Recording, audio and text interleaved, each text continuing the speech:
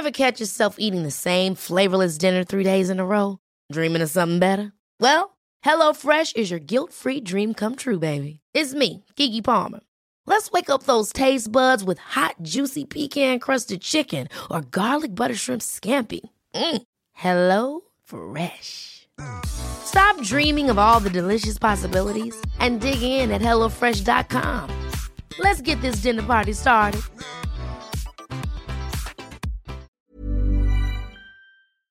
Events over the past year have shone a light on racial inequality across the globe. Australia is not an exception. This nation's journey towards a more just, equitable and reconciled identity still has a long way to go. With that in mind, and in the spirit of reconciliation, we acknowledge the traditional custodians of country throughout Australia and their connections to land, sea and community. We pay our respects to elders past, present and emerging, and extend that respect to all Aboriginal and Torres Strait Islander people today.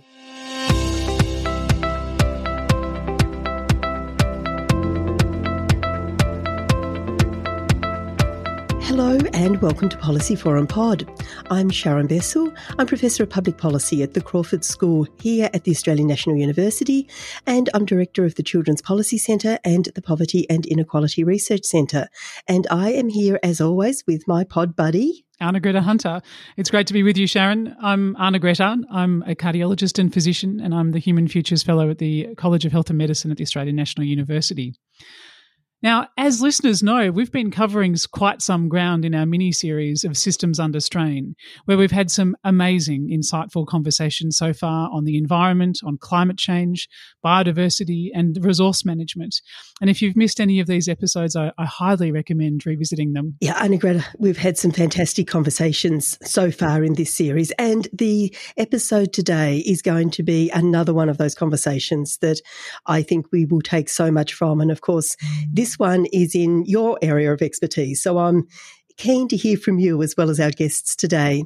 We should just let our listeners know that this episode was recorded on the 4th of August and it's come out a little bit later, so things may change just a little bit, but I think the big issues that we're looking at are not going to shift too much over a period of a couple of weeks. Policy Forum Pod is, of course, based at the Crawford School at the Australian National University and is produced by Policy Forum. You can check out the range of degree programs and short courses that we have on offer by visiting crawford.anu.edu.au/study. And Anna Greta, would you like to tell us a little bit about what we're going to be talking about today? As I said, these are a set of issues that are very close to your heart and to your area of expertise. Well, Sharon, we've been talking over the last couple of weeks about systems under strain, and I think it flows well on the conversations we've had, in fact, in the last couple of years of looking at the really wicked policy challenges that we face in Australia and in the region on complex problems like climate change and management of our natural environment. Today, we're going to turn our attention to the healthcare sector.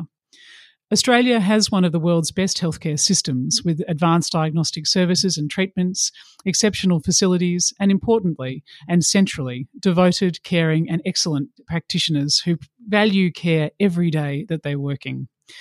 However, our healthcare system has been under strain for quite some time. It's a system that's underfunded, under-resourced, understaffed and sometimes undervalued. Some parts of our health system are clearly now in crisis. Many of us take comfort in knowing that medical experts at our local hospitals are there for us day and night should an emergency arise, and that we can see our GP when we need to. Yet there are many stories over the last few years that reflect the system stresses, with many of us seeking care, experiencing long wait times in emergency departments, and delays in access to primary care and appropriate investigations.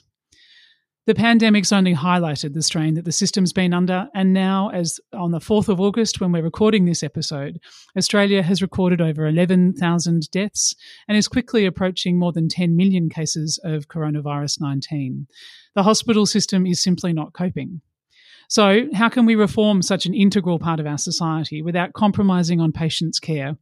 Will we learn the hard lessons that we should be learning from the pandemic in time? Joining us today, we have two incredible leaders from the health space, Dr. Leslie Russell and Dr. Claire Skinner. Leslie, can we start with you? Would you mind introducing yourself to our listeners? Yes, I'm Dr. Leslie Russell. I'm an adjunct associate professor at the Menzies Centre for Health Policy and Economics at the University of Sydney. I started out my working life as a research scientist at the lab bench working in infectious diseases, but I quickly moved across into politics. And for most of my life, I've worked as a policy advisor to the Democratic Party in the US Congress and to the Labor Party in the Australian Parliament. When I'm asked about what are my particular issues and what am I most interested in, I tell people that I rampage through the whole portfolio. And we have always enjoyed watching you rampage and learning from you along those lines. Claire, you and I, of course, have been talking about politics and healthcare for a long time, particularly since we were medical students at Sydney University in the 1990s. But for the pod who don't know you, would you mind introducing yourself to us? Yes, so I'm Dr. Claire Skinner. I'm an emergency physician practicing in suburban Sydney these days, but I've had a long and winding path through medicine. I should also mention that I'm the current president of the Australasian College for Emergency Medicine, which continues to take me by surprise. I actually, after school, went to the ANU and did combined degrees in arts and science. I'm genuinely interested in everything. I ended up doing honours in history and looked at the history of narcotic use in Australia for my honours project, so that was a very health-related topic. I then decided to try and train as a journalist, but I didn't find that was me. And then I went back to university and did medicine. I love most things. I love people, I love systems, I love clinical work, and it took me a while to work it out, but I think emergency medicine probably was the ultimate way to combine my interest in seeing patients, being involved in politics and trying to advocate for system reform. Claire and Leslie, welcome to both of you. It is fantastic to have you with us today. Claire, I wanted to start with you. You know, as you've mapped out, you're an emergency department physician and you've got incredible experience. And I wonder if we could start this discussion by painting us a picture of what life was like in Australian emergency departments and how that's changed over the past few years. You know, I think for many of us, it's almost impossible to imagine what the world was like before COVID-19 because it has changed the world so dramatically. But I wonder if we could begin by thinking pre-pandemic. And if you could just talk us through what state our hospitals were in then and what were the major challenges that you and your colleagues were experiencing before the pandemic hit. Thanks, Sharon. So, look, just acknowledging emergency medicine is older than me. I've been around Australian hospitals and emergency departments since the late 90s. Emergency medicine is a relatively modern specialty. It sort of evolved in the 1950s in the USA. It became a specialty in Australia in the mid-1980s. And look, my memory of emergency departments early, and I guess as a child, was that you really only went there for a really extreme thing. So I remember going there. My sister was run over by a car. She was taken to ED by an ambulance, I think. Another sister had a really nasty laceration on her head. The GP came out, couldn't stitch it up at home, so it was sent to ED. So I remember it not being somewhere you went as your first port of call, but somewhere that you went, you know, almost when there was nowhere else. You know, everyone attempted to solve their problems in other ways.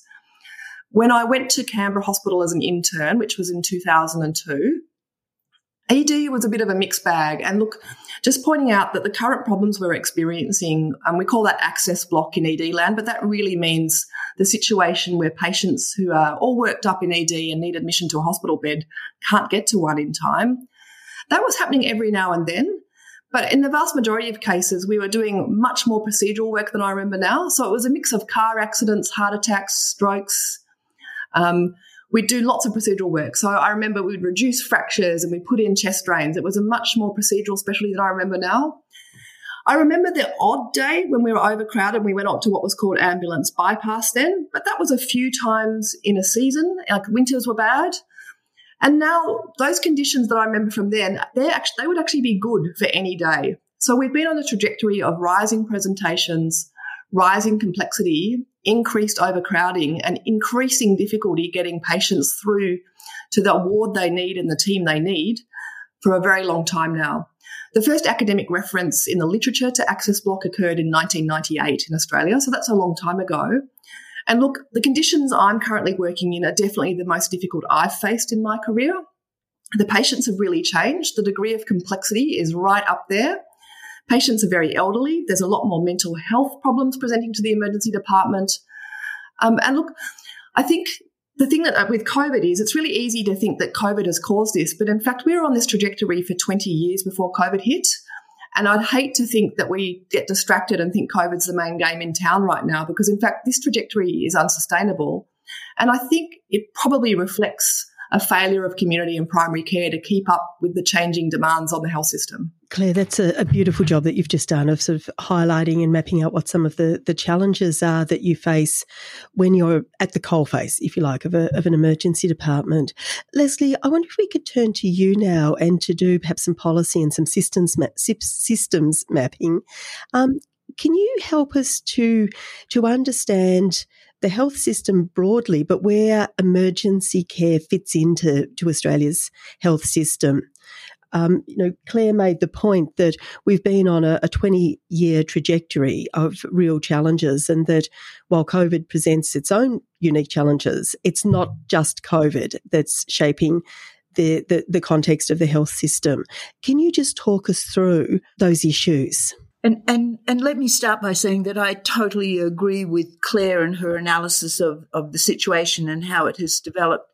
And I think the simplest way of saying this is that the problem is that we do not have a healthcare system in Australia. We have a series of healthcare systems, and they've all been looked at as silos. So hospitals and the issues around hospitals have always been dealt with as a hospital issue where, yes, there's some federal funding, but basically that's the state's problem over there. And issues about community-based care, primarily general practice, is funded by Medicare, and that's the Fed's problem over there. And then there are the other things that sort of hang off that, like aged care, rehabilitative care.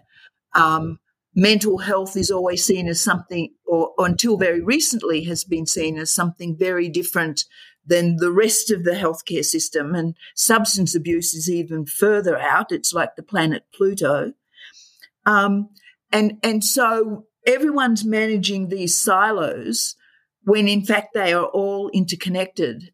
And Claire made the point that she thinks, and I agree with her, that a lot of what is putting additional pressure on hospitals and emergency departments is that our primary care, our general practice system, because it isn't really a primary care system, that's something we should be aiming for, is pretty good at treating, the isolated incident, but it doesn't really help patients with chronic and complex conditions manage those conditions, and so they end up in hospital when that could arguably have been foreseen as a problem and prevented. Leslie, I'm wondering whether those problems that you outlined so beautifully are problems that are fundamentally associated with our federal system of government and the division between the Commonwealth government and the states, or whether it's more about the way in which, in policy broadly, we tend to silo things and not talk across those silos, or is it perhaps a combination of both? Oh, look, it's a combination of both those things and a whole lot of others as well. I think, and the other factor we have to mention, particularly when it comes to hospitals, is the public-private dichotomy that has never been resolved since Medicare was first introduced. And that public-private split has important implications for health workforce and for patient access. So, Leslie, it's interesting that you mentioned the private-public divide, because I think that's something we don't talk about enough.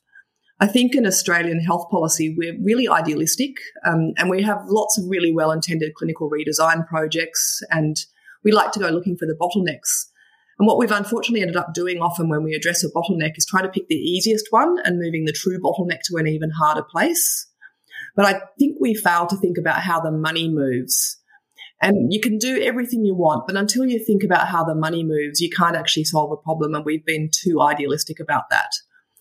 I'm really worried about the lack of equity in the health system, and I think what we've seen is, actually in emergency departments, we see that inequity play out every day. We hate talking about rationing in the Australian healthcare system, but in fact we do ration. In the private system, we ration by money or cost, and in the public system, we ration by queuing. And neither of them are right, and they're not explicit. And I think until we start being actually more open and honest with ourselves and the Australian public about how the money moves and how that creates the system, we won't actually affect any real redesign. Yes, and I would add to that, one of the threats that's routinely made over decades about what will happen to the Australian healthcare system is that it'll become Americanized. Well, I have to say, I think the Australian healthcare system looks an awful lot like that in the United States at the moment, where postcode is a good indication of your health outcomes. Access is governed as much by, if not more so, by money than by need. And the so-called universality of Medicare has been allowed to erode such that far too many Australians go without needed care until they're desperately ill and they end up in the emergency department waiting to get a bed in a hospital. Leslie, I'm also worried that we overservice the wealthy and the metropolitan, and we underservice other people, and we never talk about that. So much of our resource in healthcare goes to overservicing the worried well to some extent. And I think about things like needing a precise diagnosis for support at school, and there's all this stuff all this resource that goes, particularly in the mental health space, into sort of the easy bits or the procedural bits. Yes. And that means that people with the really hard problems and difficult social circumstances can actually access no care at all. Yes. I mean, what we're talking about is the need for reform. And what we've seen, especially over the last couple of decades, is that with one or two minor exceptions, there's been no bravery, no willingness to tackle the really wicked problems, the hard reform problems, and people have tinkered at the margins, and that has tended to just simply create problems elsewhere in the system. So what we're listening to here is a tremendous amount of overlap between the money in the system, the people in the system, and the sorts of drivers for adverse health outcome that we've certainly explored a number of times on this podcast. Listeners will be aware that the social determinants of health really do warrant more attention. And I think, Claire, you've just made a superb point of how our system really doesn't allow us to prioritise according to need, particularly when we're considering the social determinants of health like geographic location and socioeconomic. But let's be a little bit specific here about health funding and this idea of following the money. Leslie, who funds what parts of our health system? Well, let's start with hospitals. The hospitals are funded jointly by the federal government and the state and territory governments. It's been a long time since the federal contribution was anywhere close to 50%. It's around about, depends whose numbers you use, it's between 43 and 47%. There have been some changes in the way hospitals are funded, and that's been some improvement, but obviously more needs to be done based on the activities. Medicare is a federal responsibility that is uncapped and so funded on an as-needs basis. But interestingly, there's a very substantial federal contribution to the use of private healthcare in private hospitals through the private health insurance rebate, which these days, again, depending on exactly how you count it, is at least $7 billion a year and maybe as high as $11 billion a year.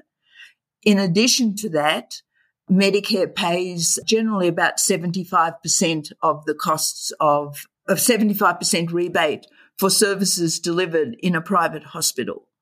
On the other issues like psychology, physiotherapy, dental, The other allied health services, if you don't have private health insurance, which is barely an insurance, it's really a capped amount that's paid out each year, then you pay out of pocket. And so I think about 60 to 70% of those sorts of, we'll call them allied health services, are paid for by patients out of pocket. So patients pay a very substantial amount out of pocket over and above what they pay as part of their Medicare levy. So 3 big buckets of the federal government, the state governments, and of course consumers. Yes, with private health insurance on the side there. Yes. And I guess the private insurance companies are funders, although they're also recipients of funds. And I guess they're paid to provide the services, and they tend to be, some of them are not for profit, but some of them are driven by profit as a motive. Yes. Claire, during the pandemic, there was this completely new narrative that really emerged as people were witnessing healthcare workers on the front line.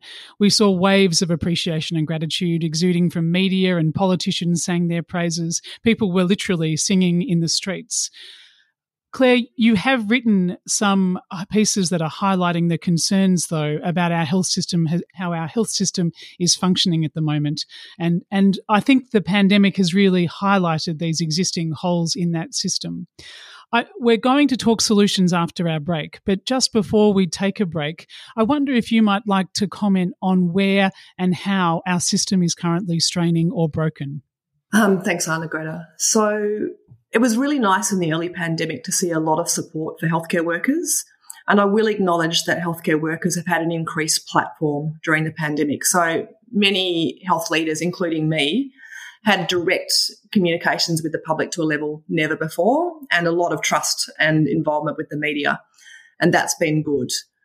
I think in the early pandemic, everyone was very aware of the pressures on healthcare workers, and it was pretty common for me to turn up to work and find care packages and cakes, and it was lovely. And increasingly through the pandemic, we've actually seen the opposite happen, which is there's a degree of pandemic fatigue. And I think the general public are now actually quite angry when they come and interact with services. So the rates of aggression and violence that we're experiencing in emergency departments is really high at the moment. I think part of the problem has been that through the pandemic, it's been difficult to run other services. And look, I'll fully acknowledge how difficult it would be to run a private business during the pandemic with, expectations on PPE, extra steps, extra staffing.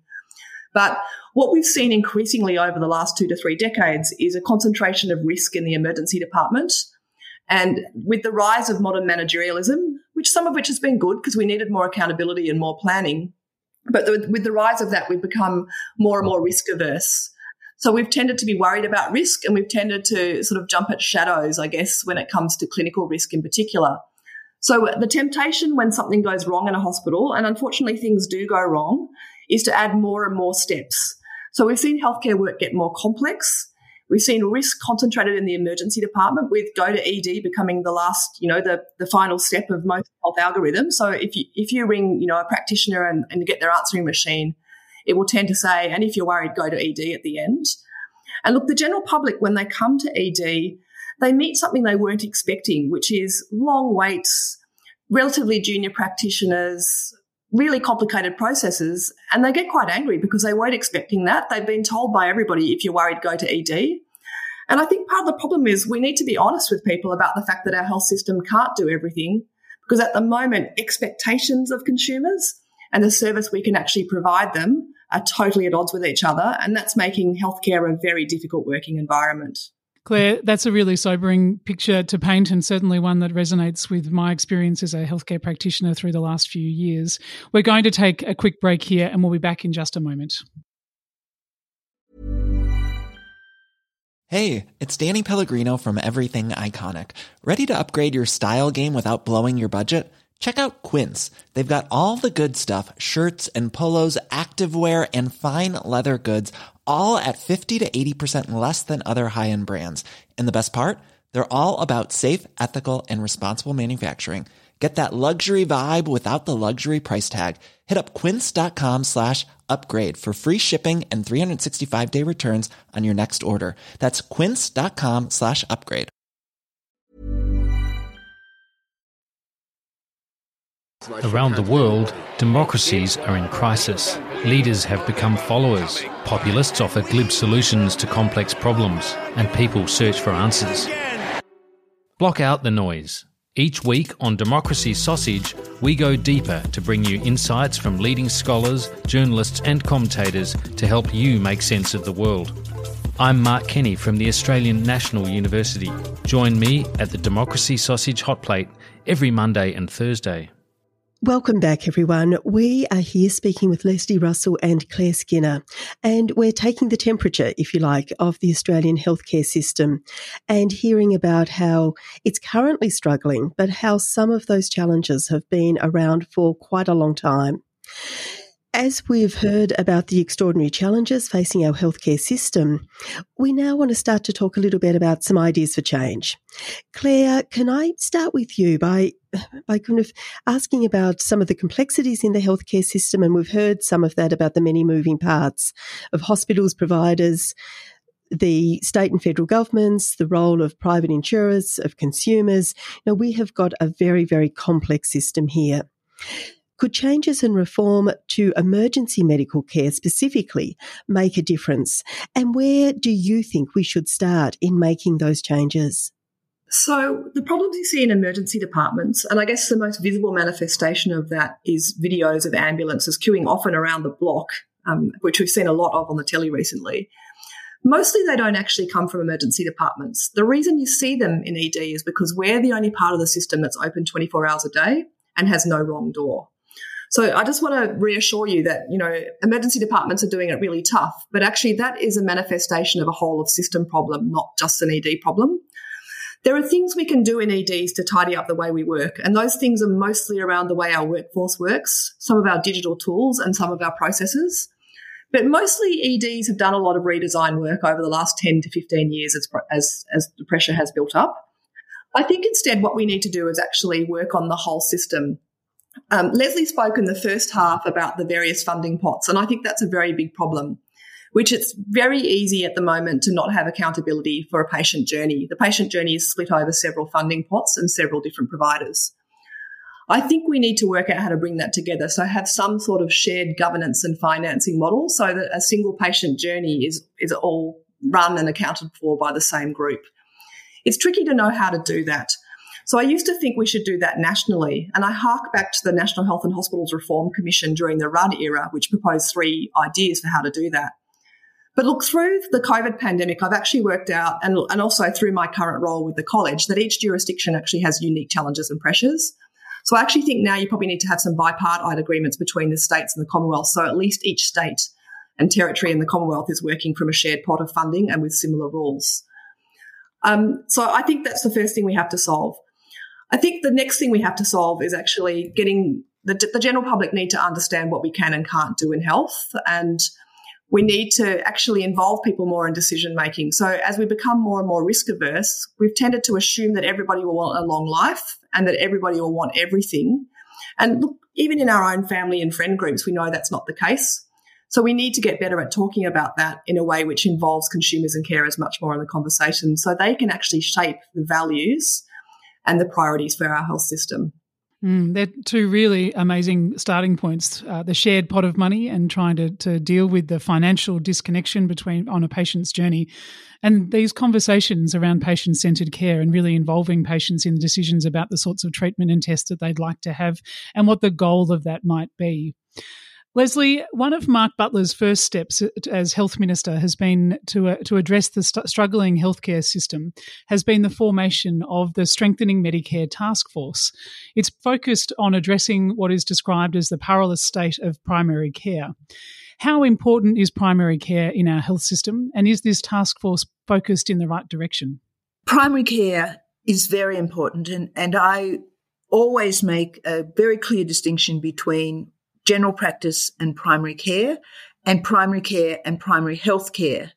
And I think we're aiming towards primary care, and it would be really nice if we could get to primary health care with a much more inclusive focus on the social issues.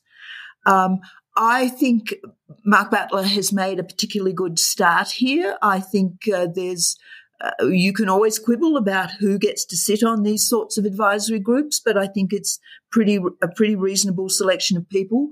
And I really like the 5 focus points that he has put forward. It's worthwhile noting that number 1 is about workforce. And I would say it doesn't matter whether we're talking about primary care or we're talking about hospitals or we're talking about EDs or we're talking about aged care, workforce.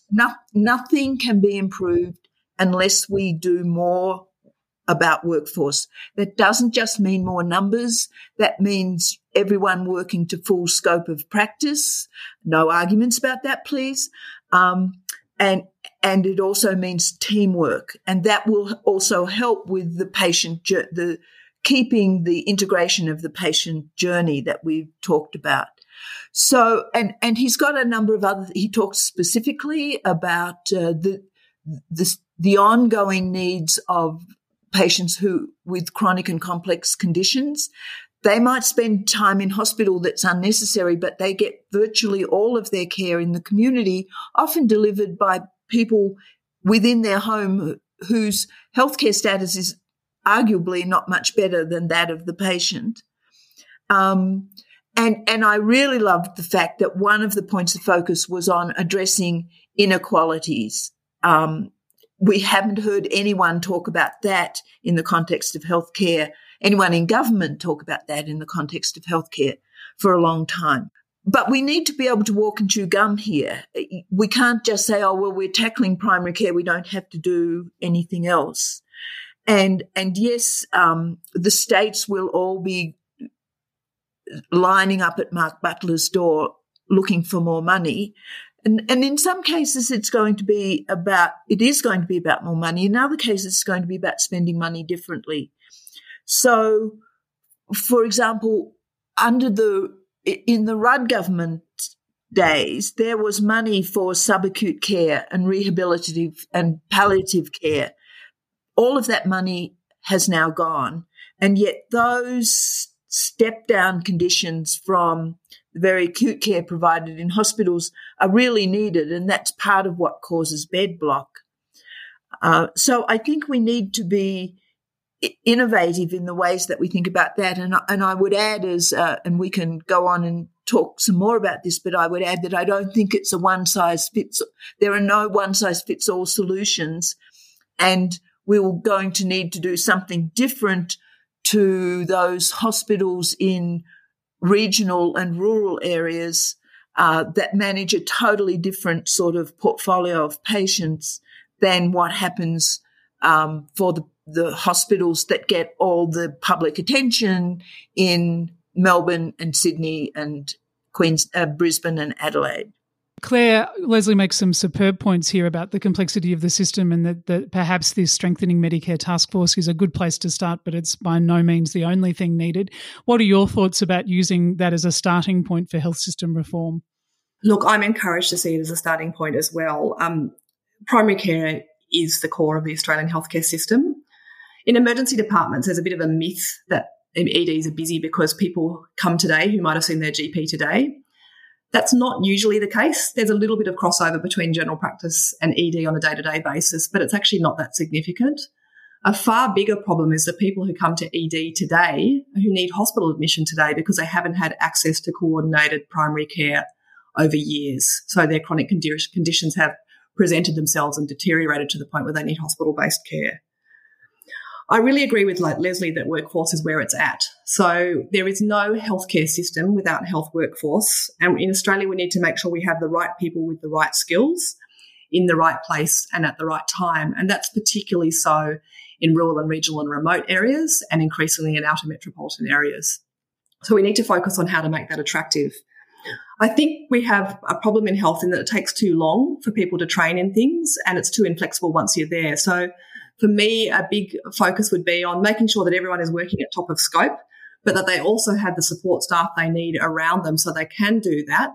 So, for example, when I'm at work, I often make beds and empty bins and restock trolleys because there's no one else to do it. And I'm not above doing that, emotionally or cognitively, but it just doesn't make sense when I'm the person that's also the senior decision maker in charge of the department. So we need to actually work on some of that stuff along the whole spectrum of workforce with skills. We particularly need to focus on how we supply the right skills to regional and remote areas. But I think we also need to work out how we can move between things and do other things. So particularly in nursing, and I acknowledge I'm not a nurse and I don't want to speak on their behalf, but I notice a lot of nurses who get to the end of something they've been doing for a long time, don't want to do shift work anymore, sort of get a bit burnt out in their particular area of practice, but then it becomes really difficult to go anywhere else. And in medicine, of course, you've got 10 years sunk cost into getting a specialty, and it becomes very, very difficult to start anywhere else in the system. So people tend to leave or tend to remove themselves from clinical work, which means we have an enormous amount of wastage from our health system. So I think that should be a really big focus. I think we also, from a workforce perspective, need to look at rosters and sustainability of careers. So this has been a good feature of the pandemic, which is we've always run our rosters paper thin in acute healthcare. And when you can't go to work because you've got a cold, which is the case currently, you can't do that. The healthcare rosters have always relied on presenteeism, which is everyone goes to work at all costs. And we can't do that anymore. So I think we need to now focus on how we make rosters more sustainable to ensure that our healthcare workforce don't get exhausted and leave. Claire, I think both you and Leslie have mapped out beautifully some of the issues and challenges, particularly around workforce and the importance of rethinking and thinking seriously about those workforce issues. And I think many of us would have been particularly to emergency departments and would have seen the exhaustion etched on the faces of the medical practitioners. And of course, that was well before COVID, that you could see those visible signs of people being absolutely exhausted as they go about the incredible work that they're doing. But I did want to ask you both a little more about funding, and we've talked a little bit about this. Medicare is the primary source of federal health funding. I'm keen to hear from both of you. Is the Medicare model still fit for purpose? And are there changes to the federal-state funding relationship that might help here? And I'd also be interested in hearing your thoughts on the role of the health insurers in all of this, and whether something as critical as healthcare should be based on a for-profit model amongst health insurers. So there's a lot there that I'd love to hear your reflections. Leslie, perhaps we could begin with you. Right. Well, it's an interesting question. Is Medicare fit for purpose? To some extent, one could argue that the ongoing Medicare MBS review task force has been looking at that, and they certainly came back in their report that was released in 2020 and said that fee-for-service was not fit for purpose, which is not quite the same thing. One of the issues is that they've really struggled to update the Medicare benefit schedule, and every time they've made recommendations, these have been fought by the stakeholders involved. So we need to do a better job of modernising Medicare and doing it quickly in looking at that work that people like Professor Adam Elshaw does around high-value, low-value care, rewarding these days, technical procedures, surgical procedures are rewarded much more than those that require just sitting and talking to a patient, and something needs to be done to address that. So, and a lot of the dissatisfaction that you're seeing, particularly in GP land at the moment, goes to the inadequacy of the Medicare rebate as far as the doctors are concerned. And that's what's led to a lot of out-of-pocket costs. And, of course, that's even worse when it comes to specialists. I suspect that there are actually quite a lot of particularly younger doctors out there who would be pretty happy to work for a wage if all sorts of other things were taken care of. So I certainly don't think I see how the paucity of fee-for-service when it comes to managing people who have multiple problems, who need to see a GP and perhaps a dietitian and a specialist multiple times. Some people use the healthcare system a lot, and fee-for-service is problematic for them in terms of their being able to afford it, and it's really problematic in terms of how their care is coordinated. That's a real, I'm in no doubt about what a difficult problem that is to resolve.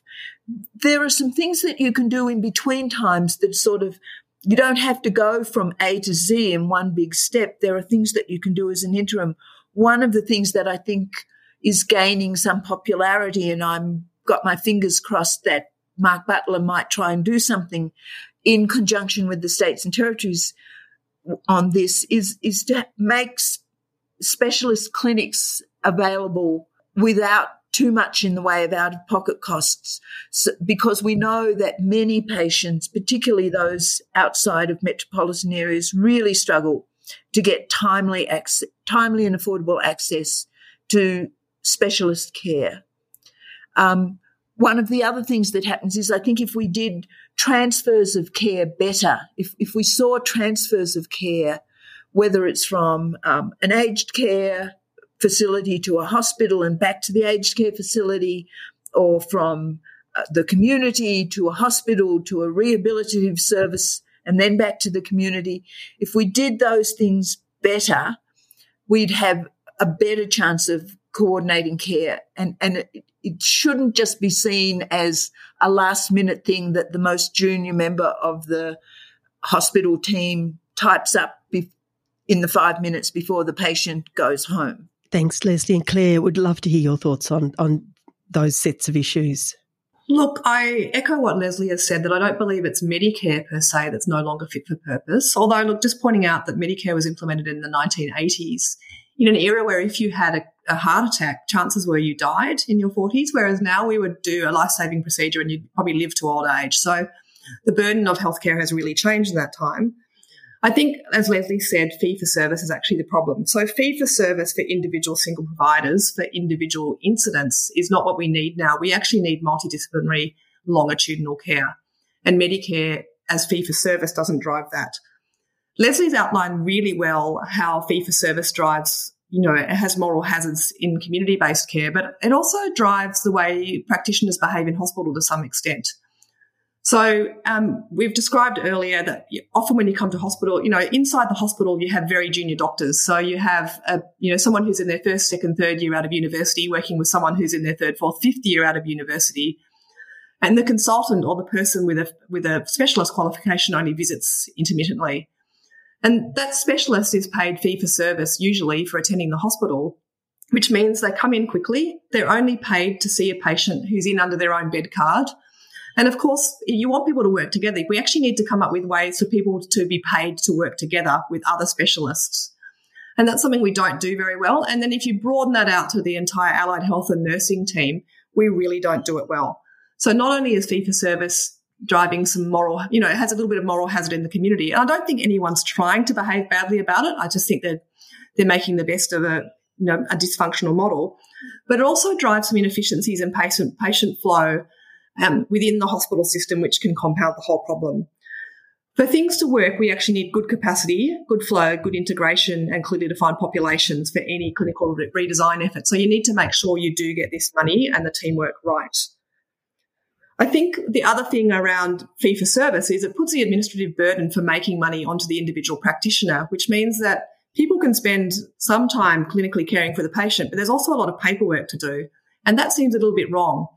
That happens as well with activity-based funding, which I guess is the other big pillar of hospital funding. So activity-based funding came in with good intentions. It was meant to mean that people only got paid for what they did, so that would, encourage them to do what they did more efficiently and more effectively.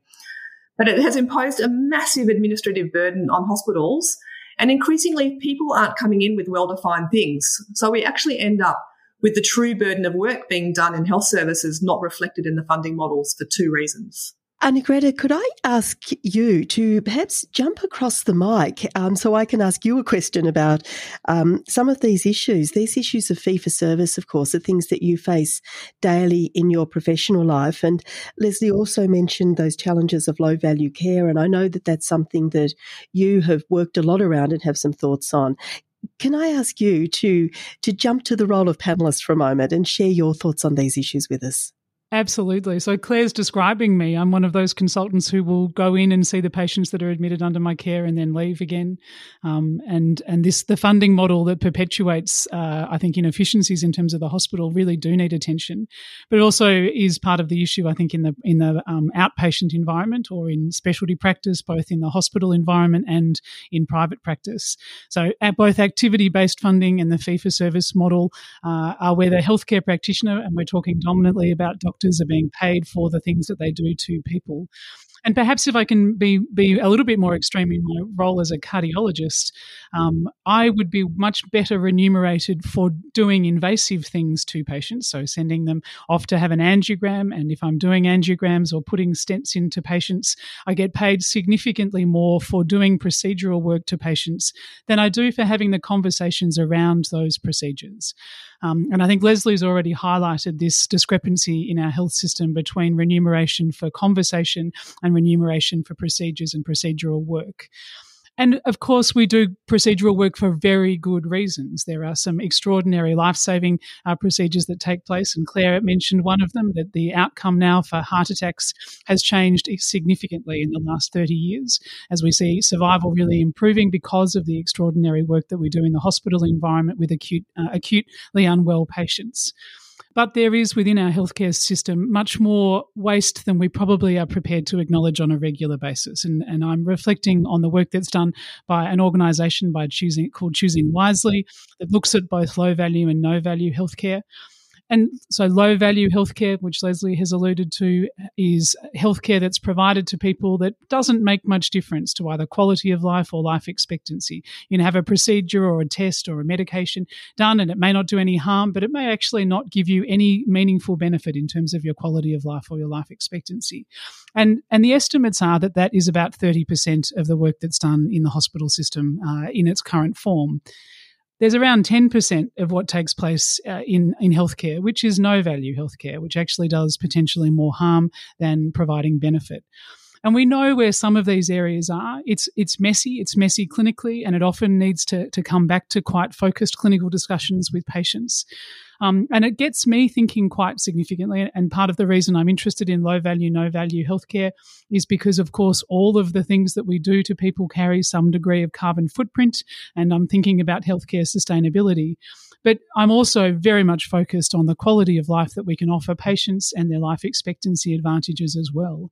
And so I think we need some deep transformative thinking, and Leslie and Claire have already given us some frameworks for that. Multidisciplinary teams that work together cooperatively, using our allied health colleagues, particularly clinical nurse consultants, thinking about how to work with social workers and physiotherapists, exercise physiologists. And of course, there's a model for this in the Australian landscape already, which is the Aboriginal Controlled Health Organisation, or the NACCHO model, which really provides integrative care, which is about supporting the health and well-being of community. And I think these sorts of models require much more detailed exploration, taking away the paying of doctors to do things to people and thinking very, very deliberately about how the health system supports health and well-being for individuals and for their community. I think we have some wonderful thinking here today about how we can take very different approaches, how we can use new models and address some of the challenges that we are facing. This is a conversation that could go on for much longer, and I'm sure we'll pick up on these issues again in the future. But we will need to draw this conversation to a close. And I wonder if we could do so by asking each of you, Leslie and Claire, for what is the number one piece of advice that you would give to the Health Minister or the Minister for Health and Aged Care, Mark Butler? And you may well have already given this piece of advice, but could you share with us what that number one piece of advice would be as we start or as we move towards what needs to be a process of transformation? Leslie, perhaps we could begin with you. I think I would say absolutely minimal numbers of advisory groups, committees, inquiries. Read all the old reports, mine the archives, look at what we've learned, and don't be afraid of action. Learning from history and acting for the future is wonderful advice, I think, Leslie. And Claire, what would your one piece of advice be? Following on from Leslie, I think the ideal model already exists, and Anna-Greta's described it around ACCHO models. When I talk to people who are interested in health policy, most of us describe a fairly similar thing for the Australian healthcare system. It's really well integrated, multidisciplinary primary care. It's good digital connection, so we need better digital tools to give patients more control and access to their own information. We probably need to accept that the hospital will look very different to how it looks now, so it probably becomes an emergency department, probably quite a big emergency department, operating theatres, ICU, some rehab facilities and a labour floor. A whole bunch of care will be provided at home. Some of that will be through carers who travel, some of it will be digitally enabled through telehealth. And all of that will be, in our world, urban design and metropolitan, anyway, the environment that we live in will be designed in a way where the healthy choices are the easiest choices. So people will exercise, they'll eat well because all of that is promoted. We'll have good income support. We'll have people getting education so they can look after themselves better and have better outcomes for themselves and their families through their life. I think we can all articulate this. It's a fairly well-articulated shared vision. The challenge is how to get from here to there. And I think that, that you can only do that. How do you do that? There's money, there's laws, but overwhelmingly there's leadership and culture. And I think we need to get that leadership engaged. So you've got to actually commit to doing it, and you need to bring on the right leaders from each of the professions and various interest groups to do that, because the temptation with change is to get frightened and decide it's too hard. And each interest group potentially, if they're not engaged properly, will dig in their heels. So I think we actually have the vision. When I talk to people, we have this vision. We have some of the tools, but some of them are in their infancy. The challenge is now how to use the leadership and give people the agency to get from where we are now to that vision that many of us share. Leslie Russell and Claire Skinner, it has been the most extraordinary conversation on the health system, the challenges and the opportunity. Thank you so much for your time today. Thank you for the opportunity to speak with you, Anna-Greta and Sharon. And thank you. I enjoyed it. Anna-Greta, I thought that was a terrific conversation with Claire and Leslie, and certainly for someone who doesn't work on health policy, there was so much that I learned through that conversation. And I must say, this issue around fee for service, as a consumer of healthcare, I find really interesting and really significant. And I think many of us, while we recognise just how committed and how hardworking many members of the medical profession are, have also experienced those moments when we really feel as though we're just part of a machine that is about profit, that is about salary levels, and we don't necessarily feel particularly cared for. We don't feel that valuing care is central to what's happening. And so that conversation about how we can shift some of that, I found really powerful. But Anna-Greta, I wanted to sneak in a question to you and put to you the question that we always ask to our guests. You have been in this space for a long time. You've done deep thinking about it. What is the one piece of advice that you would give to our Minister for Health and Aged Care? Well, Sharon, thank you for asking me the question, and you know the answer, I think.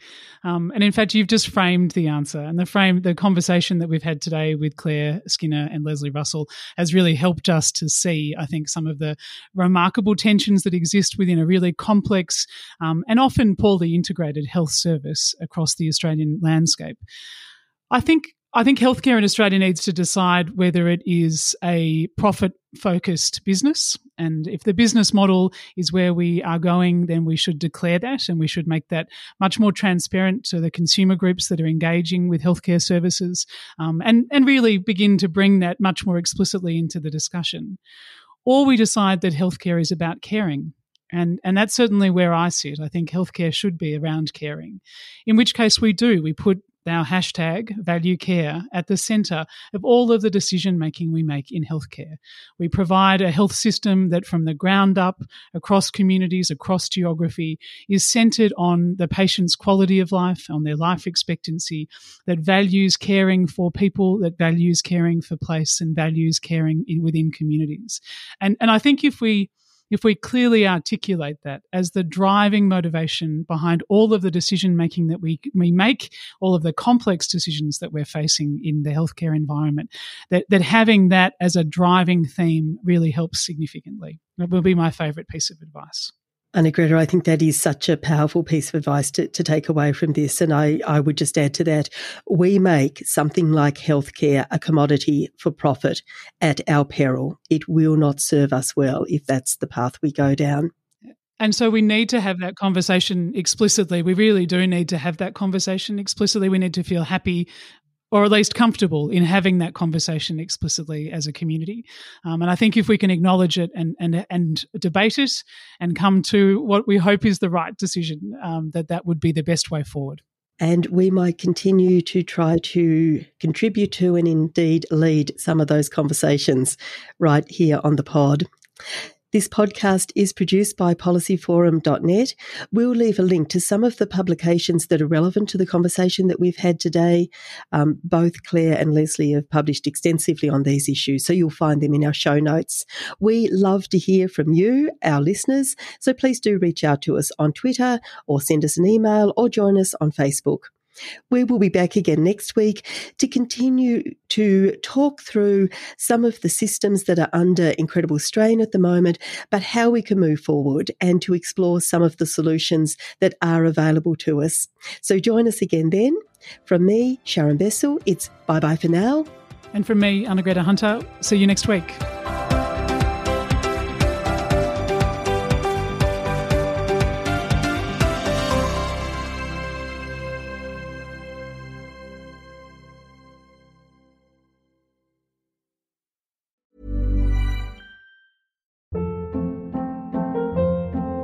Hold up. What was that? Boring. No flavor. That was as bad as those leftovers you ate all week. Keke Palmer here, and it's time to say hello to something fresh and guilt-free. Hello Fresh. Jazz up dinner with pecan-crusted chicken or garlic butter shrimp scampi. Now that's music to my mouth. Hello Fresh. Let's get this dinner party started. Discover all the delicious possibilities at HelloFresh.com.